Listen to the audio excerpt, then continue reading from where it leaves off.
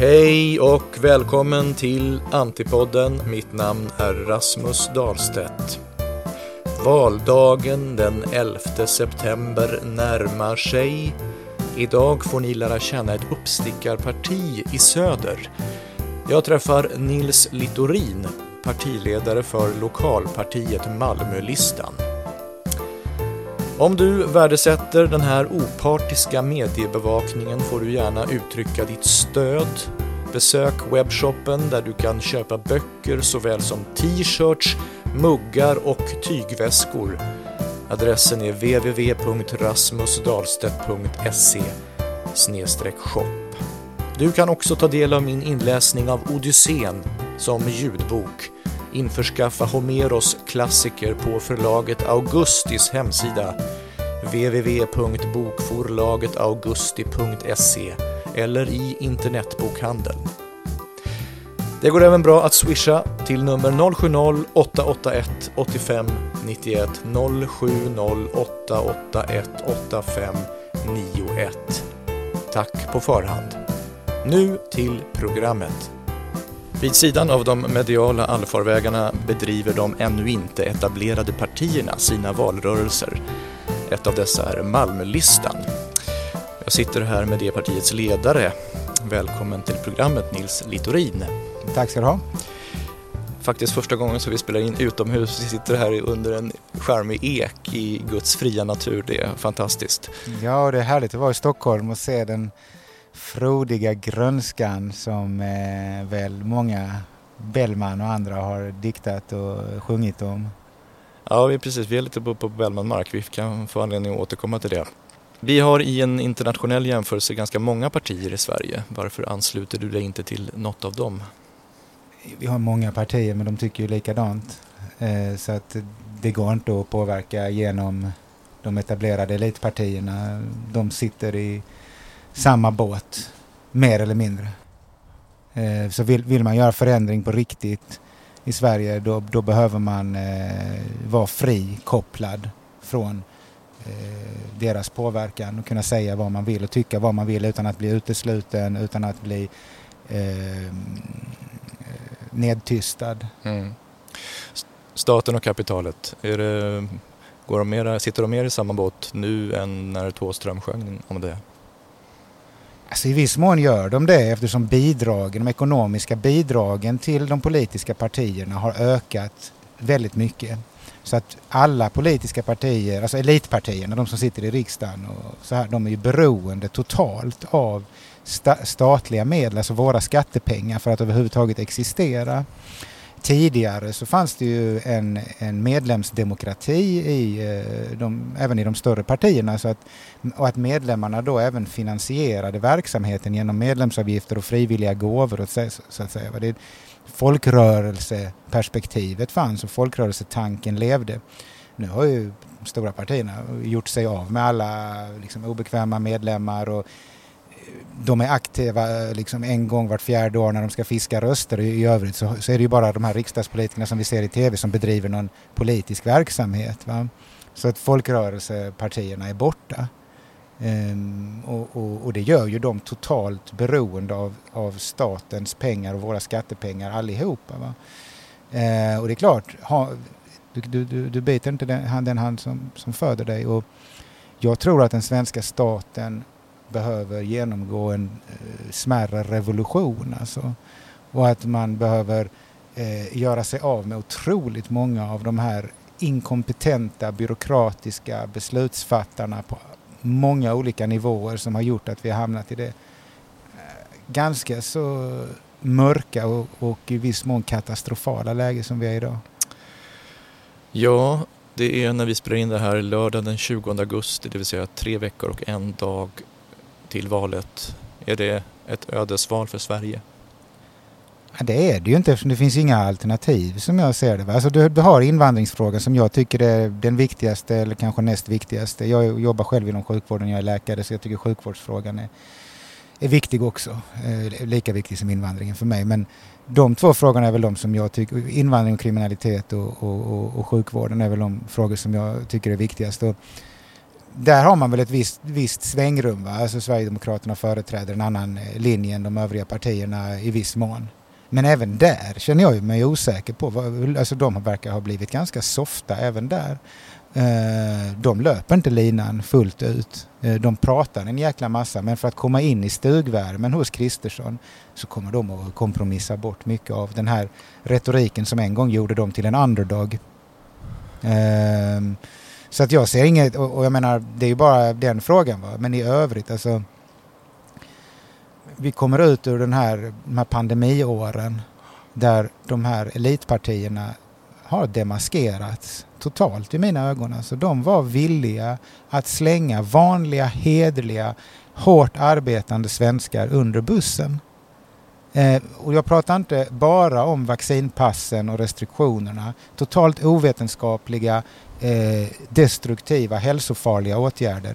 Men jag pratar också om att jag har en granne som har stått i kö över 2 år för att operera sitt knä på grund av de oproportionella åtgärder som man införde under pandemin. Så att jag skulle säga att elitpartierna har en gigantisk skuld till svenska folket som de har pissat på alldeles för länge, och det är ingen av dem som verkar vilja betala den. I vilket eller vilka val ställer Malmölistan upp? Vi ställer upp i kommunvalet i Malmö, så det är bara Malmö kommun, alltså ett lokalparti. Ja. Kan det bli rikspolitik framöver för dig? Ja, man får den frågan till och från, va? Och men jag har inget intresse av att sitta som kommunpamp hela livet, eftersom det är så många frågor som vi inte rår på i den kommunala verksamheten. Alltså med invandringspolitiken, det är till väldigt stor del en nationell fråga. Polisen, hur den fungerar, är en nationell fråga. Sjukvården, det är en regional och delvis statlig fråga. Så att vill man på allvar förändra Sverige och hindra oss från att liksom slå in i bergväggen, då behöver man ju förr eller senare gå mot ett nationellt riksdagsval. Men det blir ju definitivt inte detta valet, och jag kan inte säga när det blir, men vi har över 300 lokalpartier som ställer upp i år. 300. Det är alltså fler än vad det finns kommuner. Alltså det är någonting som håller på att hända underifrån i Sverige, va? Och det säger någonting om vad vanligt folk tycker om elitpartierna. Så de löser inte våra problem. Så att det är liksom så pass många i Sverige som har valt att gå till val runt om i landet på en alternativ vallista, inklusive mig själv. Mm. Framtidsstaden heter Lars Åbergs bok om Malmö. Ja. Är det en framtidsstad? Ja, då är det ju snarare en dystopi. Alltså någonting som resten av Sverige bör inte bli som Malmö om vi ska ha något Sverige kvar. Alltså jag är själv uppvuxen i Lund, ett lugnt, tryggt område, medelklassområde. Mina föräldrar är akademiker. Jag har haft sommarstuga i Linga utanför Halmstad. Jag har haft sommarstuga i Bohuslän, i något som heter Fiskebäckskil, en fantastisk idyllisk sommarort.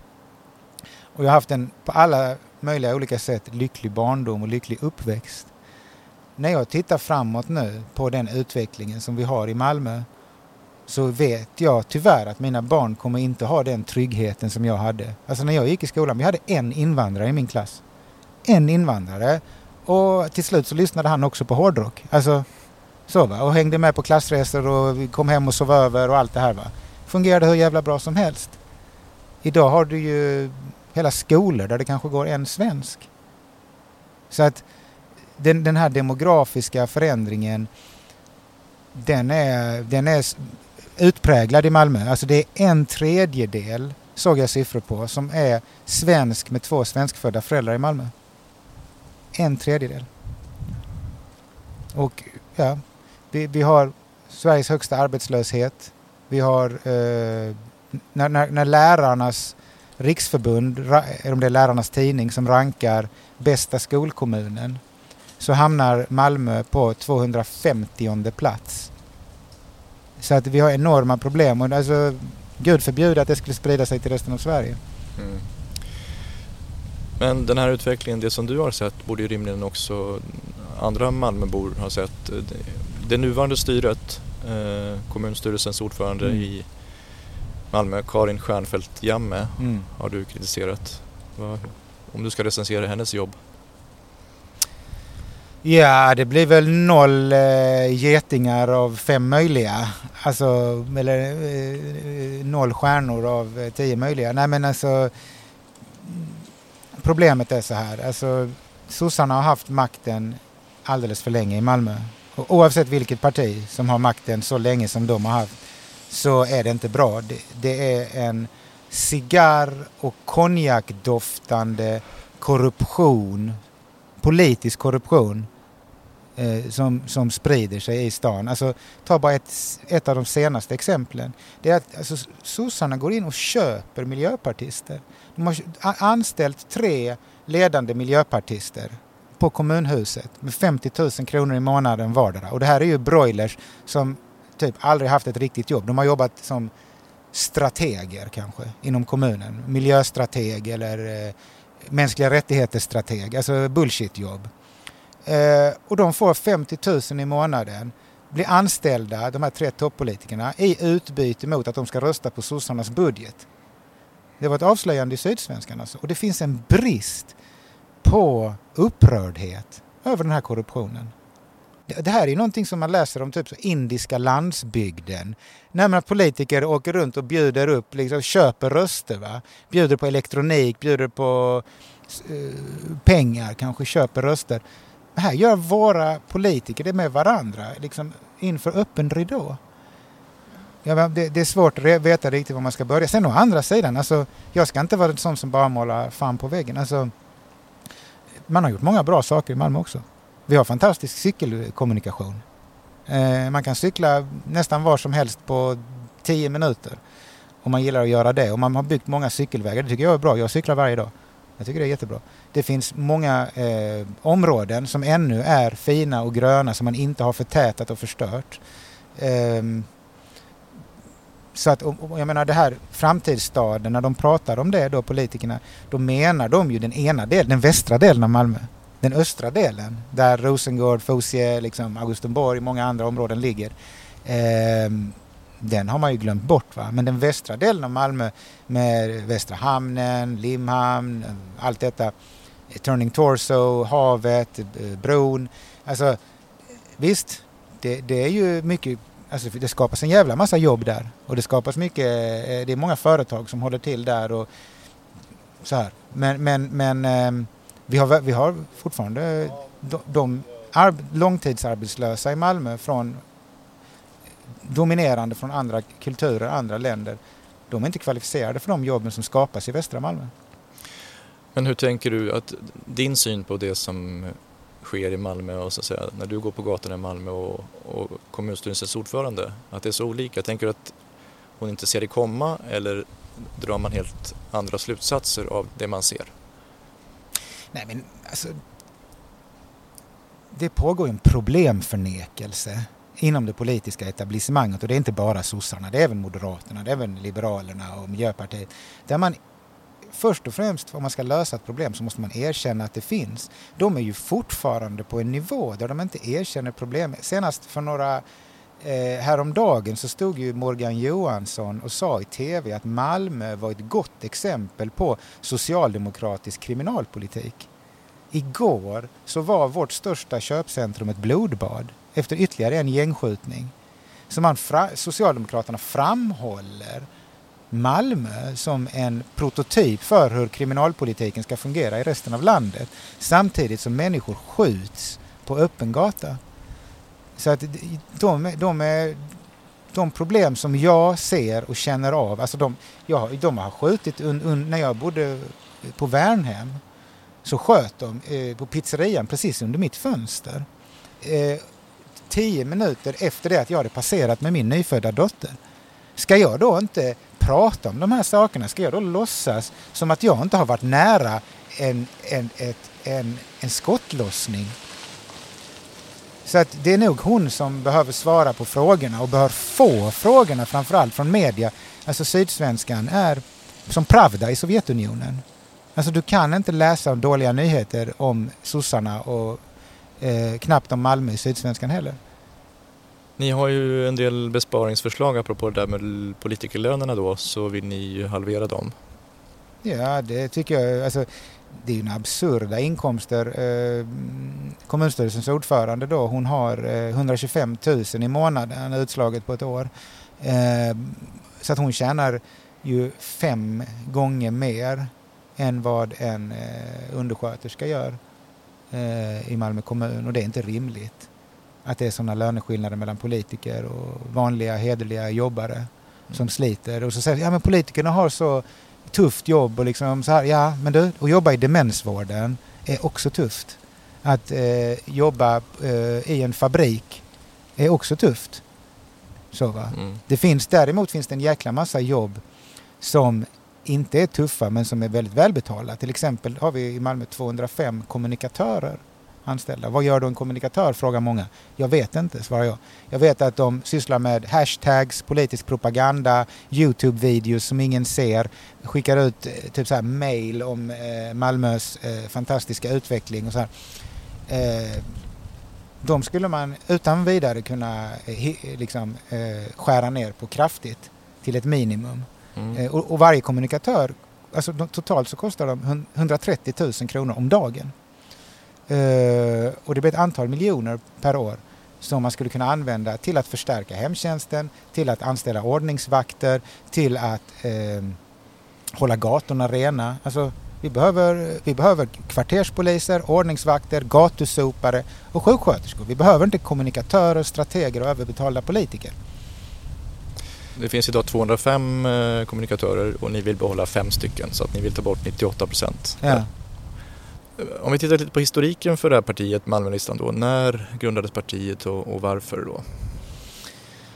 Jag kommer ju från den gamla vänstern. Jag har varit aktiv där i 20 år och tillhört ett ytterparti,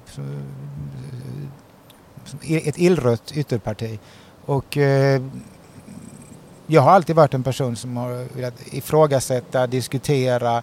Och politik har aldrig för mig varit en födkrok. Att jag ska göra karriär. Utan det har alltid varit ett intresse, viljan att förändra. Att man reagerar på orättvisor. Att man vill stå på den här mobbade personen på skolgårdens sida. Alltså det är den drivkraften någonstans som jag kommer ifrån. Så därför, jag har aldrig, vad kan jag få betalt någonstans? Alltså jag gick med i ett parti där som kostade att vara med. Som inte betalade ut några löner, tvärtom, allting fick vi betala själva. Så jag kommer från en hardcore-skola där ville du göra ett flygblad och dela ut det, då fick du fan betala det själv. Och det gör vi i Malmölistan också. Vi betalar allting själva. Va? Men när Moderaterna och sossarna står och bjuder folk på godis nu i valkampanjen, då kan du vara helt säker på att det är du som har betalt det godiset. För att de får över 15 miljoner kronor av skattebetalarnas pengar bara i Malmö kommun. De politiska partierna. Hur skulle du beskriva det här partiet ideologiskt då?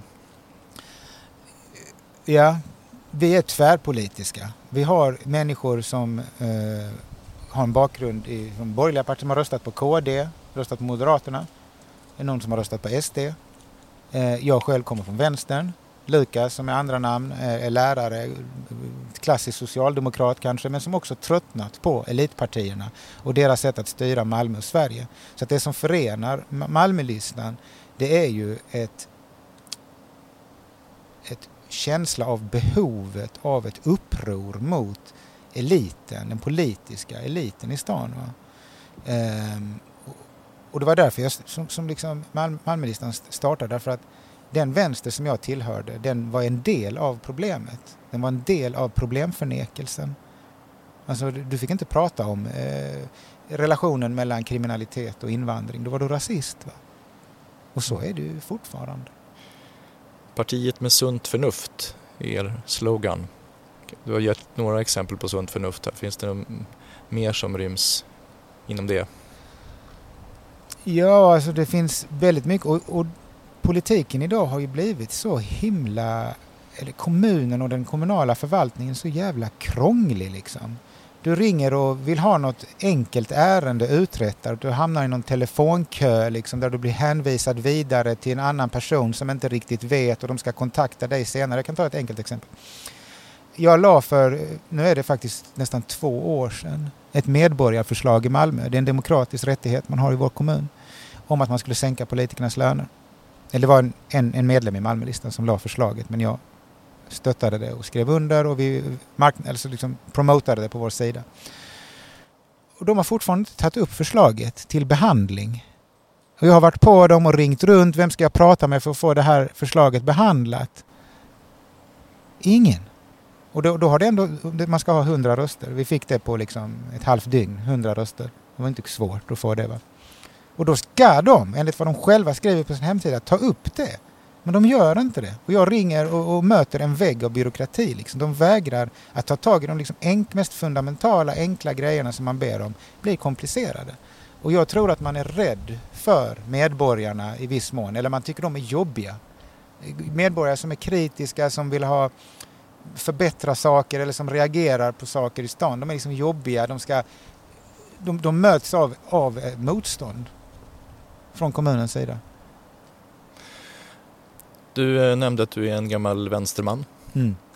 För detta kommunist. Ja. Mm. Vad var det som lockade med kommunismen? Ja, alltså mina föräldrar är socialister, marxister, kommer från det röda Studentlund där de träffades på 60-talet. Så att jag fick den idévärlden med modersmjölken.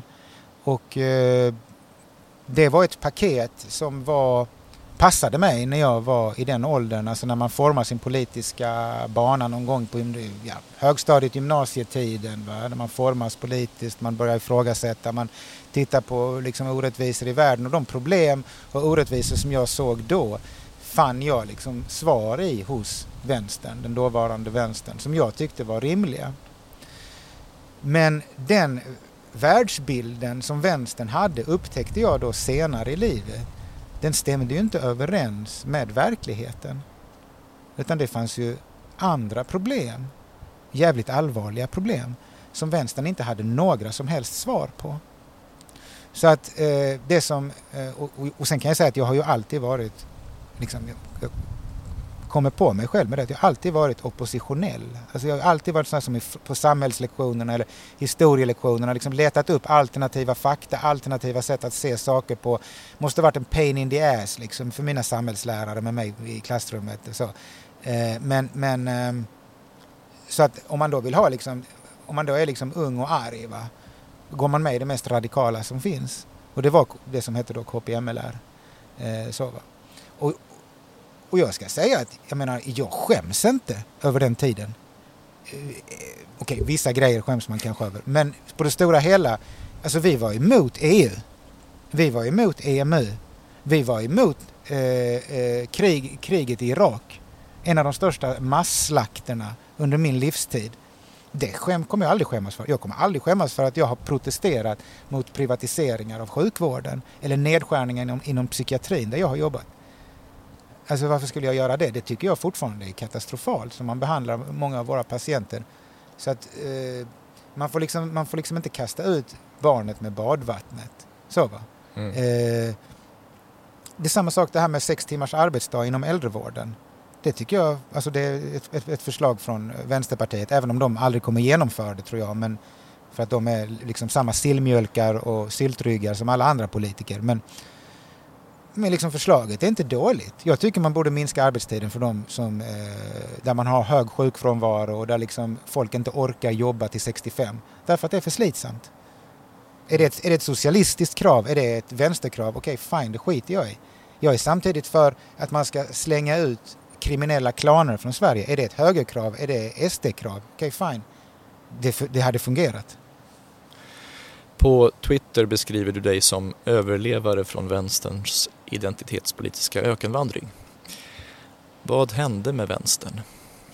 Alltså det där är en bra fråga och det borde skrivas avhandlingar, böcker och det har gjorts en del om det. Liksom. En av dem i Sverige som har varit bäst på detta, eller 2 av dem, det är ju Marcus och Malcolm i Örebropartiet. De har liksom pratat jättemycket om detta i sin podd och kan verkligen rekommenderas deras podd. En annan som jag tycker är väldigt bra, det är Robert Mattiasson på Nyheter idag som också tillhörde den gamla vänstern men som har nyktrat till så att säga. Och han Han skriver mycket om utvecklingen också, och vänstern och vad som har hänt med den. Men det är ju, så att det behövs diskuteras. Min korta analys, det är ju att Sverige, när Sovjetunionen föll, så skulle Sverige förändras och man skulle in på de fria marknadernas eviga seglats. Och privatiseringar och skattesänkningar och öppna gränser. EU skulle vara den nya dealen. Och då kunde man ju som vänster då välja liksom. Ska vi vara med på etablissemangets tåg och få några smulor från deras bord när de har käkat klart?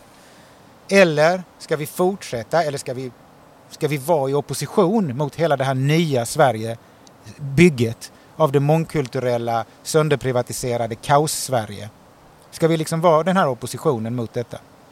Och tyvärr så valde man att ta smulorna från bordet. Så att vänstern har ju stått för den kulturella delen av förändringen. Alltså man har varit de här, istället för arbetarklass så pratar man om minoriteter.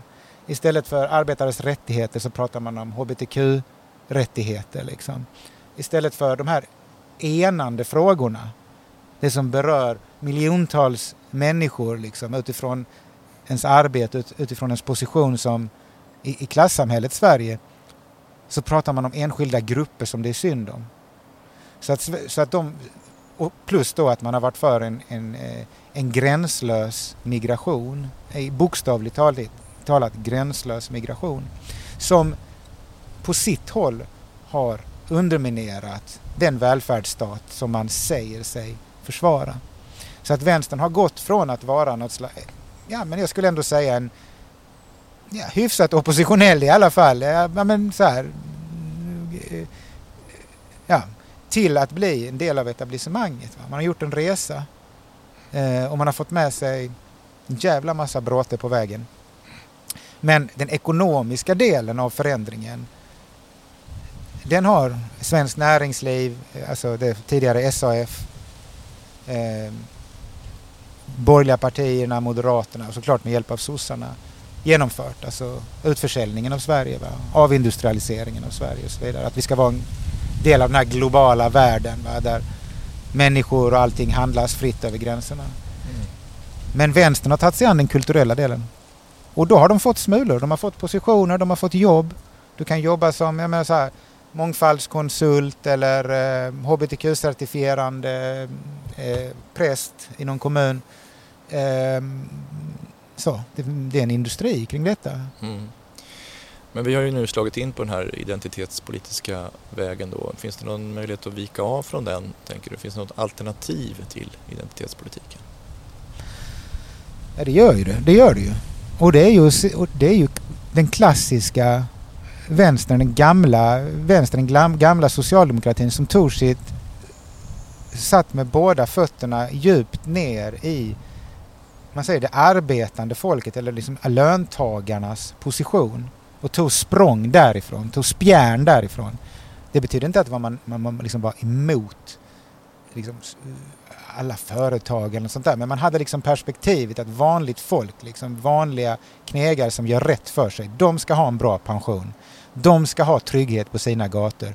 De som betalar du skatt, jobbar och gör rätt för dig, ja då är Sverige fan det bästa landet att leva i. Alltså men vill du inte jobba, begår du brott, vill du inte vara en del av Sverige, ja, då ska du inte heller ha några förmåner. Då ska du inte heller gullas med. Då är det liksom ut som gäller. Och det där är ju inte liksom, nu är det högern som tar den retoriken. Men hade du frågat, tror jag, vilken sosse som helst på 60-talet, så hade de sagt liknande grejer. Alltså, eller den gamla arbetarrörelsen, alltså de första fackföreningarna, det var typ gruvarbetare som levde ur hand i mun. De levde för dagen, det de fick liksom, det jobbade de ihop under dagen. Och om någon av dem bröt benet, då var det liksom kört för familjens inkomster. Då var det svälten vid dörren. Och då bestämde de sig för att slå sig samman. Okej, 1 krona av varje liksom 100 som vi tjänar på i den här gruvan ska vi lägga i en gemensam fond om någon av oss skadas, inte försäkringssystemen, så ska, om någon av oss dör, så ska vår änka kunna liksom inte svälta. Våra barn ska inte svälta. Och det är en oerhört solidarisk och stark tanke och stark gärning bakom detta. Vi som jobbar här tillsammans i gruppen, vi avsätter en liten del för om någon av oss liksom. Men skulle du komma till den här gruppen och säga jag jobbar inte liksom, jag kommer här från en annan by och kan jag också vara med i ert system? Ja, om du börjar gräva. Men liksom vi tål inga parasiter. Du hade fått det svaret, jag svär. Men idag i Sverige så är det... Ja, du vet själv hur det är. Vi får ta tag i spaden. Och kalla en spade för en spade också kanske. Hur är ditt förhållande till vänstern idag? Alltså, ska jag vara ärlig så har jag inte så mycket med dem att göra. Den här utomparlamentariska vänstern, jag vet inte, jag tror den är på väg att dö ut. Liksom. Jag ser dem aldrig, hör aldrig talas om dem. Den jag tillhörde då, det var en utomparlamentarisk vänster. Vänsterpartiet, alltså som sagt, på pappret finns det saker som jag håller med dem om. Jag tror aldrig de kommer genomföra något av det, för de är sillmjölkar. Men personligen så här så... Det finns nog en del människor där som tycker att jag är hemsk liksom, inom vänstern. Att jag har hemska åsikter. Och att det var en vänsterpartist som, när jag var ute med Malmölistan, jag gick runt med, jag hade precis varit på stan och delat flygblad, så kom jag med flaggan i handen liksom, skulle hem till, så här. Då gick han förbi på stan och bara sa så, typ så här, din äckliga jävel. Så här. Jag har aldrig hört någon vara så oförskämd. Nästan aldrig hört någon från högern vara så oförskämd som vänstern är. Jag försöker dra mig till minnes. Jo, det har funnits, men så här, typ när man har stått och sålt proletären utanför Systembolaget. Som så här, jävla kommunist och sådär liksom. Det har de sagt. Men man ska inte tro att vänstern är så mycket finare i mun. För alltså, senast när vi var ute på Malmöfestivalen, då gick jag in i LO-tältet och så här och pratade lite. Och då kommer det en sån här sossepamp, LO-pamp fram till mig. Du, ni får inte vara här. Är du från Malmölistan? Ni får inte vara här. Jaha, varför inte det? Nej, men det har vi partierna i kommunfullmäktige. Vi har kommit överens om att ni får inte vara här. Och liksom, jaha, varför då? Nej, det är bara, liksom, ni får inte vara här. Så den attityden från vänsterns sossarna, alltså de är så självgoda och så upplåsta att de tror de sitter så säkert på sina platser. Va? Och visst, det är inte så jävla kul om det kommer en uppstickare som känner dem inifrån. Så. Men du har förlorat några kompisar?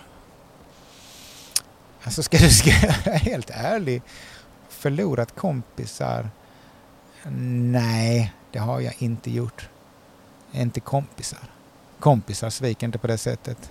Men några bekanta i? Ja, sagt upp kontakten, ja. Men det var inte människor som jag hade något personligt utbyte med på det sättet. Däremot så finns det, kan jag säga att det finns grupper av människor i min närhet där jag har hört att man liksom, han ska vi inte bjuda in på festen, va?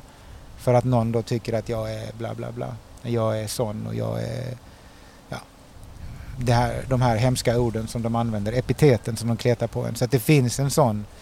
Men ja, det är inget som jag grämer mig över eller så. Jag ångrar. Nej, ingen förlust. Jag säger som Mikael Wiehe. Har man så många vänner som jag har så har man råd med några fiender också. Vad tänker vi om det som händer i Malmö? Alltså Mikael Wiehe... tror jag tänker ungefär, han tillhör den gamla vänstern, precis som mina föräldrar gör. Man ska inte prata om problemen, man får inte lov att prata om liksom, etniska konflikter, invandring, kriminalitet, alltså tyvärr. Björn Afzelius, som han hade levt, tror jag hade haft lite annat ljud i skällan. Björn Afzelius var mer uppriktig och rätt fram än vi många gånger tycker jag. Han har ju hans låt om den här, nu är det fult att vara kommunist. Snart är det fult att vara sosse, och vem är det som tjänar på det? Den innehåller ett stycke där han sjunger om liksom, snart blir det invasion ifrån öst, och liksom typ att kollektivavtalen kommer splittras, och vem är det som tjänar på det? Så skulle en sosse eller en vänsterpartist idag, de skulle aldrig kunna prata om en invasion ifrån öst, även om det är en bra beskrivning av det som händer på byggarbetsplatserna i Sverige. Alltså det väller ju fullkomligen in människor som arbetar liksom, för pissvillkor under kollektivavtalsnormen. Varför pratar vi inte om det? Så att Mikael Wiehe skulle göra Malmölistans vallåt, det är en högoddsare? Det finns inte tyvärr. Jag har inte frågat honom, men det är en fantastisk musiker. Vi kan väl låta det vara så. Du är läkare. Vilken diagnos skulle du ställa på Sverige? Ja det skulle nog inte bli en diagnos. Bra fråga. Vilken diagnos skulle Sverige ha? Alltså, vi är inte så långt ifrån en hjärtinfarkt. Alltså i många system så kloggar det igen. Delvis bokstavligt. Va? Alltså, kriminaliteten är en sån fråga. Depression skulle kunna vara en annan diagnos som vi snart får sätta på Sverige. Alltså med de skenande priserna, elpriserna. Alltså en del av depressionen, det är att man avskärmar sig från omvärlden, isolerar sig socialt. Först liksom, man går inte till jobbet. Du saknar den sociala kontakten på jobbet. Du träffar inte dina vänner längre. Du gör inte grejer. Du går inte på bio. Du går inte ut och joggar. Du blir allt mer och mer ensam. Liksom, och folk börjar antingen liksom glömmer de bort det eller så blir de oroliga för dig.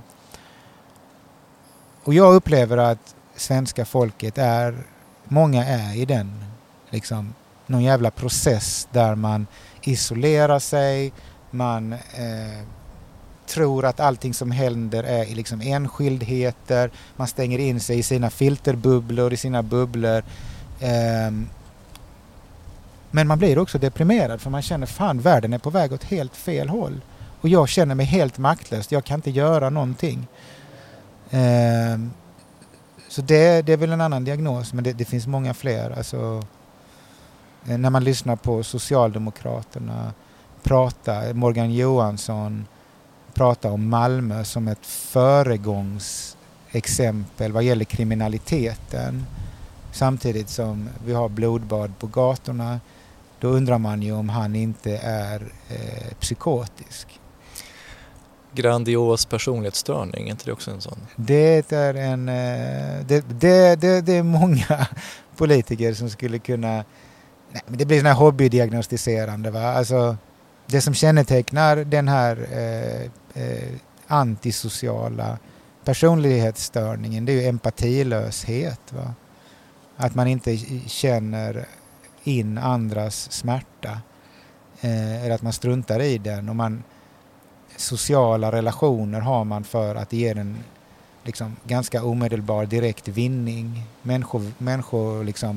Människovärdet och den mänskliga relationen har inte det värdet för de här för sociopater. Va? Och jag tror att många chefer och också många politiker har sådana drag. För annars hade de inte klättrat så högt upp. Du måste armbåga dig fram och du måste kliva på andra människor för att komma till toppen. Va? Åtminstone enligt i de här elitpartierna och de här systemen som vi har idag. Så att det är nog därför som man liksom undrar, alltså många gånger hör man folk säga, alltså har de här politikerna, har de inga egna föräldrar som blir gamla och sjuka och som hamnar i en sjukvårdskö? De här politikerna, har de inga egna barn? Är de inte oroliga för hur de ska växa upp med kriminalitet och gängvåld och liksom knark på gatorna? Men jag tror att de flesta politiker, eller jag vet att de flesta politiker bor i ganska så svenska, ganska så rika, alltså relativt rika reservat där de här problemen är mycket, mycket mindre. Och att man känner väldigt lite empati och väldigt lite förståelse för människor som bor i utsatta områden eller som bor i områden med våld och problem. Du pratade om hjärtinfarkt där, att vi är på väg mot en sån. Jag har förstått att tekniken går framåt på det området att behandla sånt. Ballongsprängning är väl en sån. Ja. Ja. Kan vi inte ta någon av de här sprängningarna i något trapphus och köra en sån ballongsprängning då, så löser vi det kanske. Ja, precis. Nej, men jag tror inte det är direkt. Alltså, Sverige behöver vi behöver öppen kirurgi, vi behöver skära upp bröstkorgen, transplantera in ett nytt hjärta. Alltså vi behöver nya politiker i det här landet. För många politiska förslag som kommer nu inom till exempel kriminaliteten, så det handlar om hårdare tag.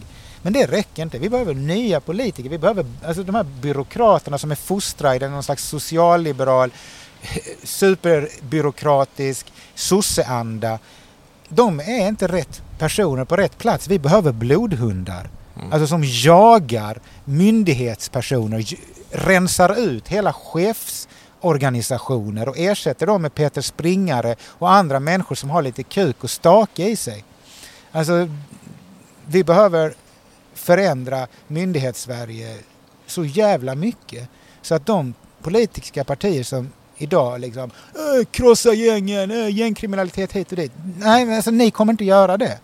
Det är ungefär som när de säger så här, men vi kan inte utvisa människor till Afghanistan för de tar inte emot liksom våra kriminella. Vi har inget sånt avtal med dem. Alltså Nils Littorin, jag kan fixa ett avtal med Afghanistan. Jag kan muta rätt liksom bullshit-person där nere så att vi kan skicka hem kriminella personer dit. Alltså, och de säger, nej men det kan man inte. Just den attityden är varför vi sitter i skiten som vi gör idag. Så patienter i Sverige ska först till akuten och sen till thorax då, eller vilken ordning ska vi ta det? Gå först till psykakut så vi får en grundlig psykiatrisk status först och främst. Liksom. För att alltså, gränserna mellan depression, schizofreni, personlighetsstörning och psykos är ibland hårfina. Du, varför satsar du inte mer på läkeriet? Tänker mig att det är lugnare, bättre betalt. Varför måste du in i politiken? Ja, och dessutom sänka politikernas löner. Så jag kommer att förlora ekonomiskt på min politiska karriär. Hoppas jag. Därför att politik ska vara ett hedersuppdrag. Du skådespelar från början. Ni har säkert liksom en viss uppsättning av moral och etik och bland skådespelare. Alltså något slags kodex som ni följer. Är det inte så? Det handlar väl om att man tar alla roller som man får. Ja, precis. Nej, men okej, men låt säga så här då. Ja, men du ser någon som gör Macbeth eller någon Shakespeare-pjäs och fullständigt kukar ur. Bara, nej, han spelar så världens sämsta människa här på scenen. Liksom. Världens sämsta skådespelare. Då reagerar skådespelaren i dig. Tänker liksom, wow, det här är katastrof. Det här är en skam för skådespeleriet. Eller hur? Ja, precis. Liknande, ungefär. Och på samma sätt är det för mig med läkeriet och med medicinen. Att den är också, folk tror att det är så här objektiv vetenskap. Att den är liksom, ja men om en forskningsrapport kommer fram till detta, ja men då är det så. Nej, det är inte alltid så. Vi har en gång i tiden haft lobotomi. Och han som kom på lobotomin som en behandling för psykiatrisk sjukdom fick Nobelpriset i fysiologi, som det hette då. Idag har det hetat medicin. En inhuman och totalt liksom, katastrofal behandling av psykisk sjukdom. Vi har gett människor mediciner som har gjort att deras barn har fötts utan armar och ben. Neurosedynskandalen. Vi har gett, alltså till gravida kvinnor då. Vi har massvaccinerat mot svininfluensan som var en mild så kallad pandemi som glömdes bort snabbt för att den var så mild.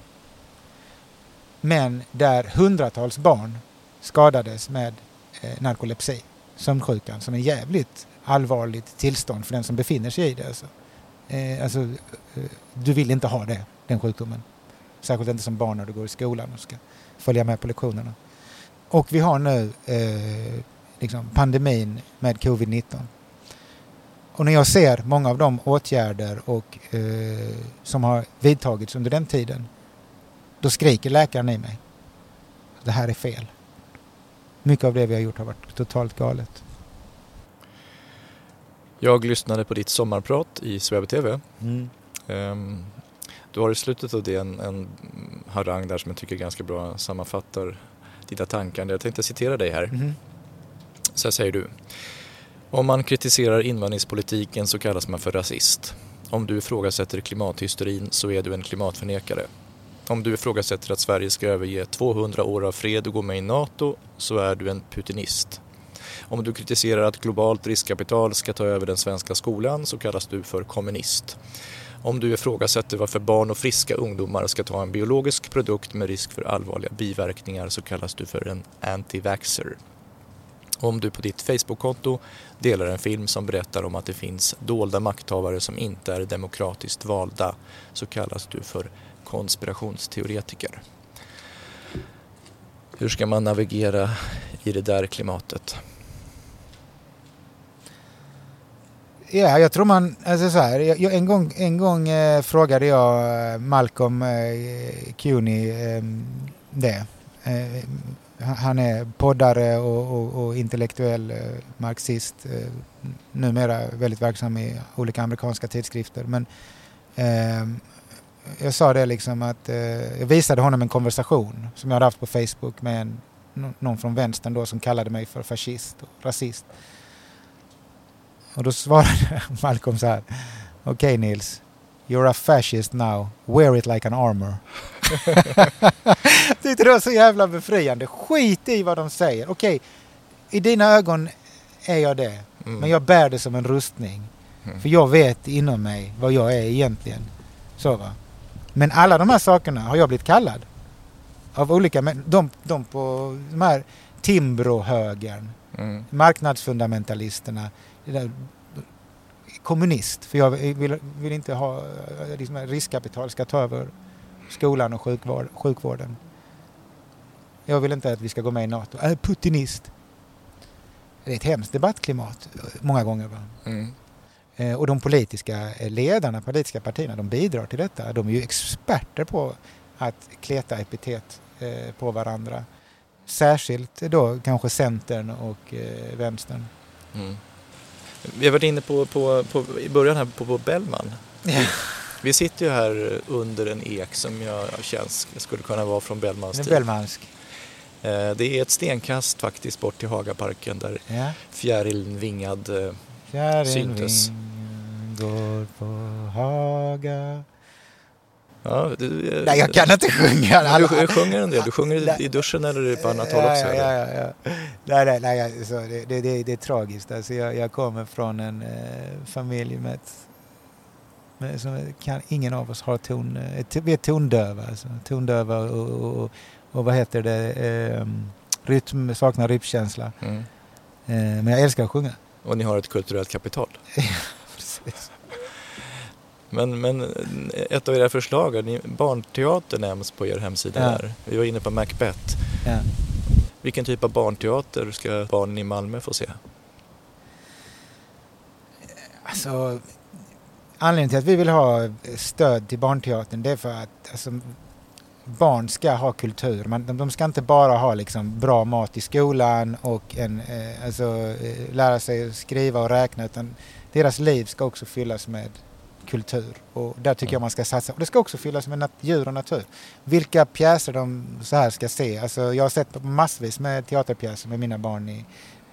Min flickvän brukar dra med hela familjen på en massa sådana grejer. Och jag tycker det är roligt bara att vara med ofta för barnen liksom, när det händer grejer och så här. Men jag tycker man ska sluta med politisk indoktrinering av barn från liksom, kommunens sida. Alltså, håll er till teater.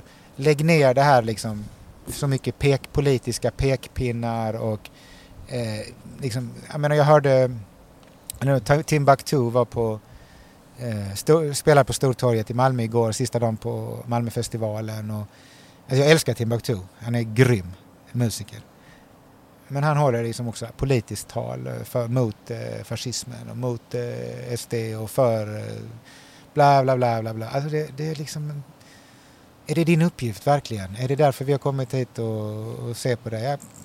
Jag vet inte. Alltså, det kan bli för mycket ibland av den delen. Jag tycker, alltså, och ett problem där, det är ju att socialdemokratiska staten har köpt upp mycket av kulturen via kulturbidrag till liksom så kallat fria teatergrupper eller till en teater och ett kulturliv som tidigare var mer självständigt. Men då liksom alla ska hålla på att söka bidrag för att överleva, va? Kommunala bidrag. Ja, kommer de ge det till någon som liksom gör en pjäs om, vad vet jag, våldtäkterna liksom i Malmö och så här?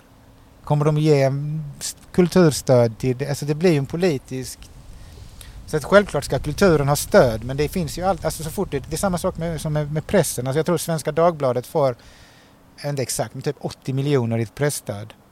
Hur pass oberoende är du av de som styr då? Om de finansierar din verksamhet.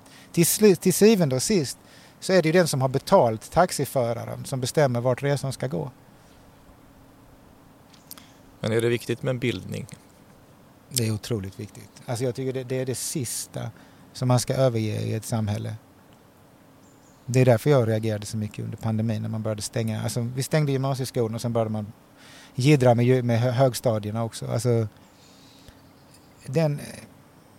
ett folk som är illiterat, som inte får lära sig läsa och skriva, tänka kritiskt ordentligt, som inte kan namnet på några av våra tidigare statsministrar eller kungar eller kan något om vår historia. Det är ju ett lättlurat folk. Mm. Vi har varit inne på att samhället förändras i snabb takt nu. Vad kommer att känneteckna framtidens politiker? I det korta perspektivet så blir det more of the same, tyvärr. Alltså titta på dem vi har idag. Annie Lööf, Ulf Kristersson, Magdalena Andersson. Är det politiker som du skulle liksom vilja ens typ så här, passa dina barn? Men det är, så här, är det politiker som du känner att du kan lita på? Är det människor som har den rätta instinkten för att liksom med all vår statens kraft exempelvis slå ner på, med hela rättssamhällets kraft som den har fått av folket, slå ner på gängbrottsligheten? Eller kommer det bli typ så här, vi tillsätter en utredning som är klar om 2 år och sen så får vi se om vi kan göra någonting åt de problemen i Malmö? Du vet ju själv svaret på den frågan. Så att det är inte bara liksom politiken det är fel på, utan det är politikerna, personerna som måste bort. Så jag hoppas att vi får en ny generation av politiker. Jag hoppas att jag kommer att räknas till den gruppen där jag räknar in till exempel en sån som Marcus Allard i Örebropartiet. En jävligt orädd blodhund som liksom förföljer alla som missbrukar sin makt och inte ger sig förrän vi har vunnit. Hur går det för Malmölistan den 11 september? Bra fråga. Jag är nog någon slags... Min grundhållning är nog pessimism, har jag upptäckt. Alltså, jag är en sån som liksom inte ger mig. Jag kämpar allt vad jag kan. Men jag är glad om jag kan skyffla skiten en liten bit åt andra hållet. Alltså helt ärligt. En gång så trodde jag att jag kunde förändra världen. Men idag är jag glad om jag kan liksom stoppa buskörningarna i mitt område där jag bor. Så att inte fler igelkottar blir överkörda. Men ungefär så. Nej, men alltså, man måste förändra i det lilla. Och det är det Malmölistan är.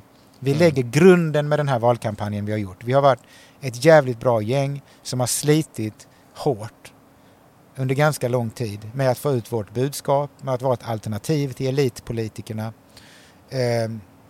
Och vi har lagt grunden för någonting som inte är en sprint utan ett maratonlopp.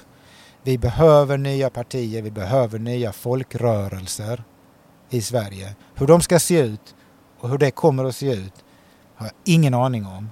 Men jag hoppas att vi kan vara en del av den förändringen. Eftersom du inte bjuds in till partiledardebatten i SVT så tänkte jag att du så här avslutningsvis får chansen till en plädering för ditt parti i 30 sekunder. Låter det bra? Ja, absolut. Alltså, rösta på oss om du vill stoppa förtätningen av Malmö och att man slutar bygga hus och asfalt på våra grönområden. Malmö ska förbli parkernas stad. Rösta på oss om du vill att gängkriminella ska vräkas från sina kommunala bostäder. Rösta på oss om du vill sänka politikerlönerna och höja lönen för de som förtjänar det i barnomsorgen och äldreomsorgen.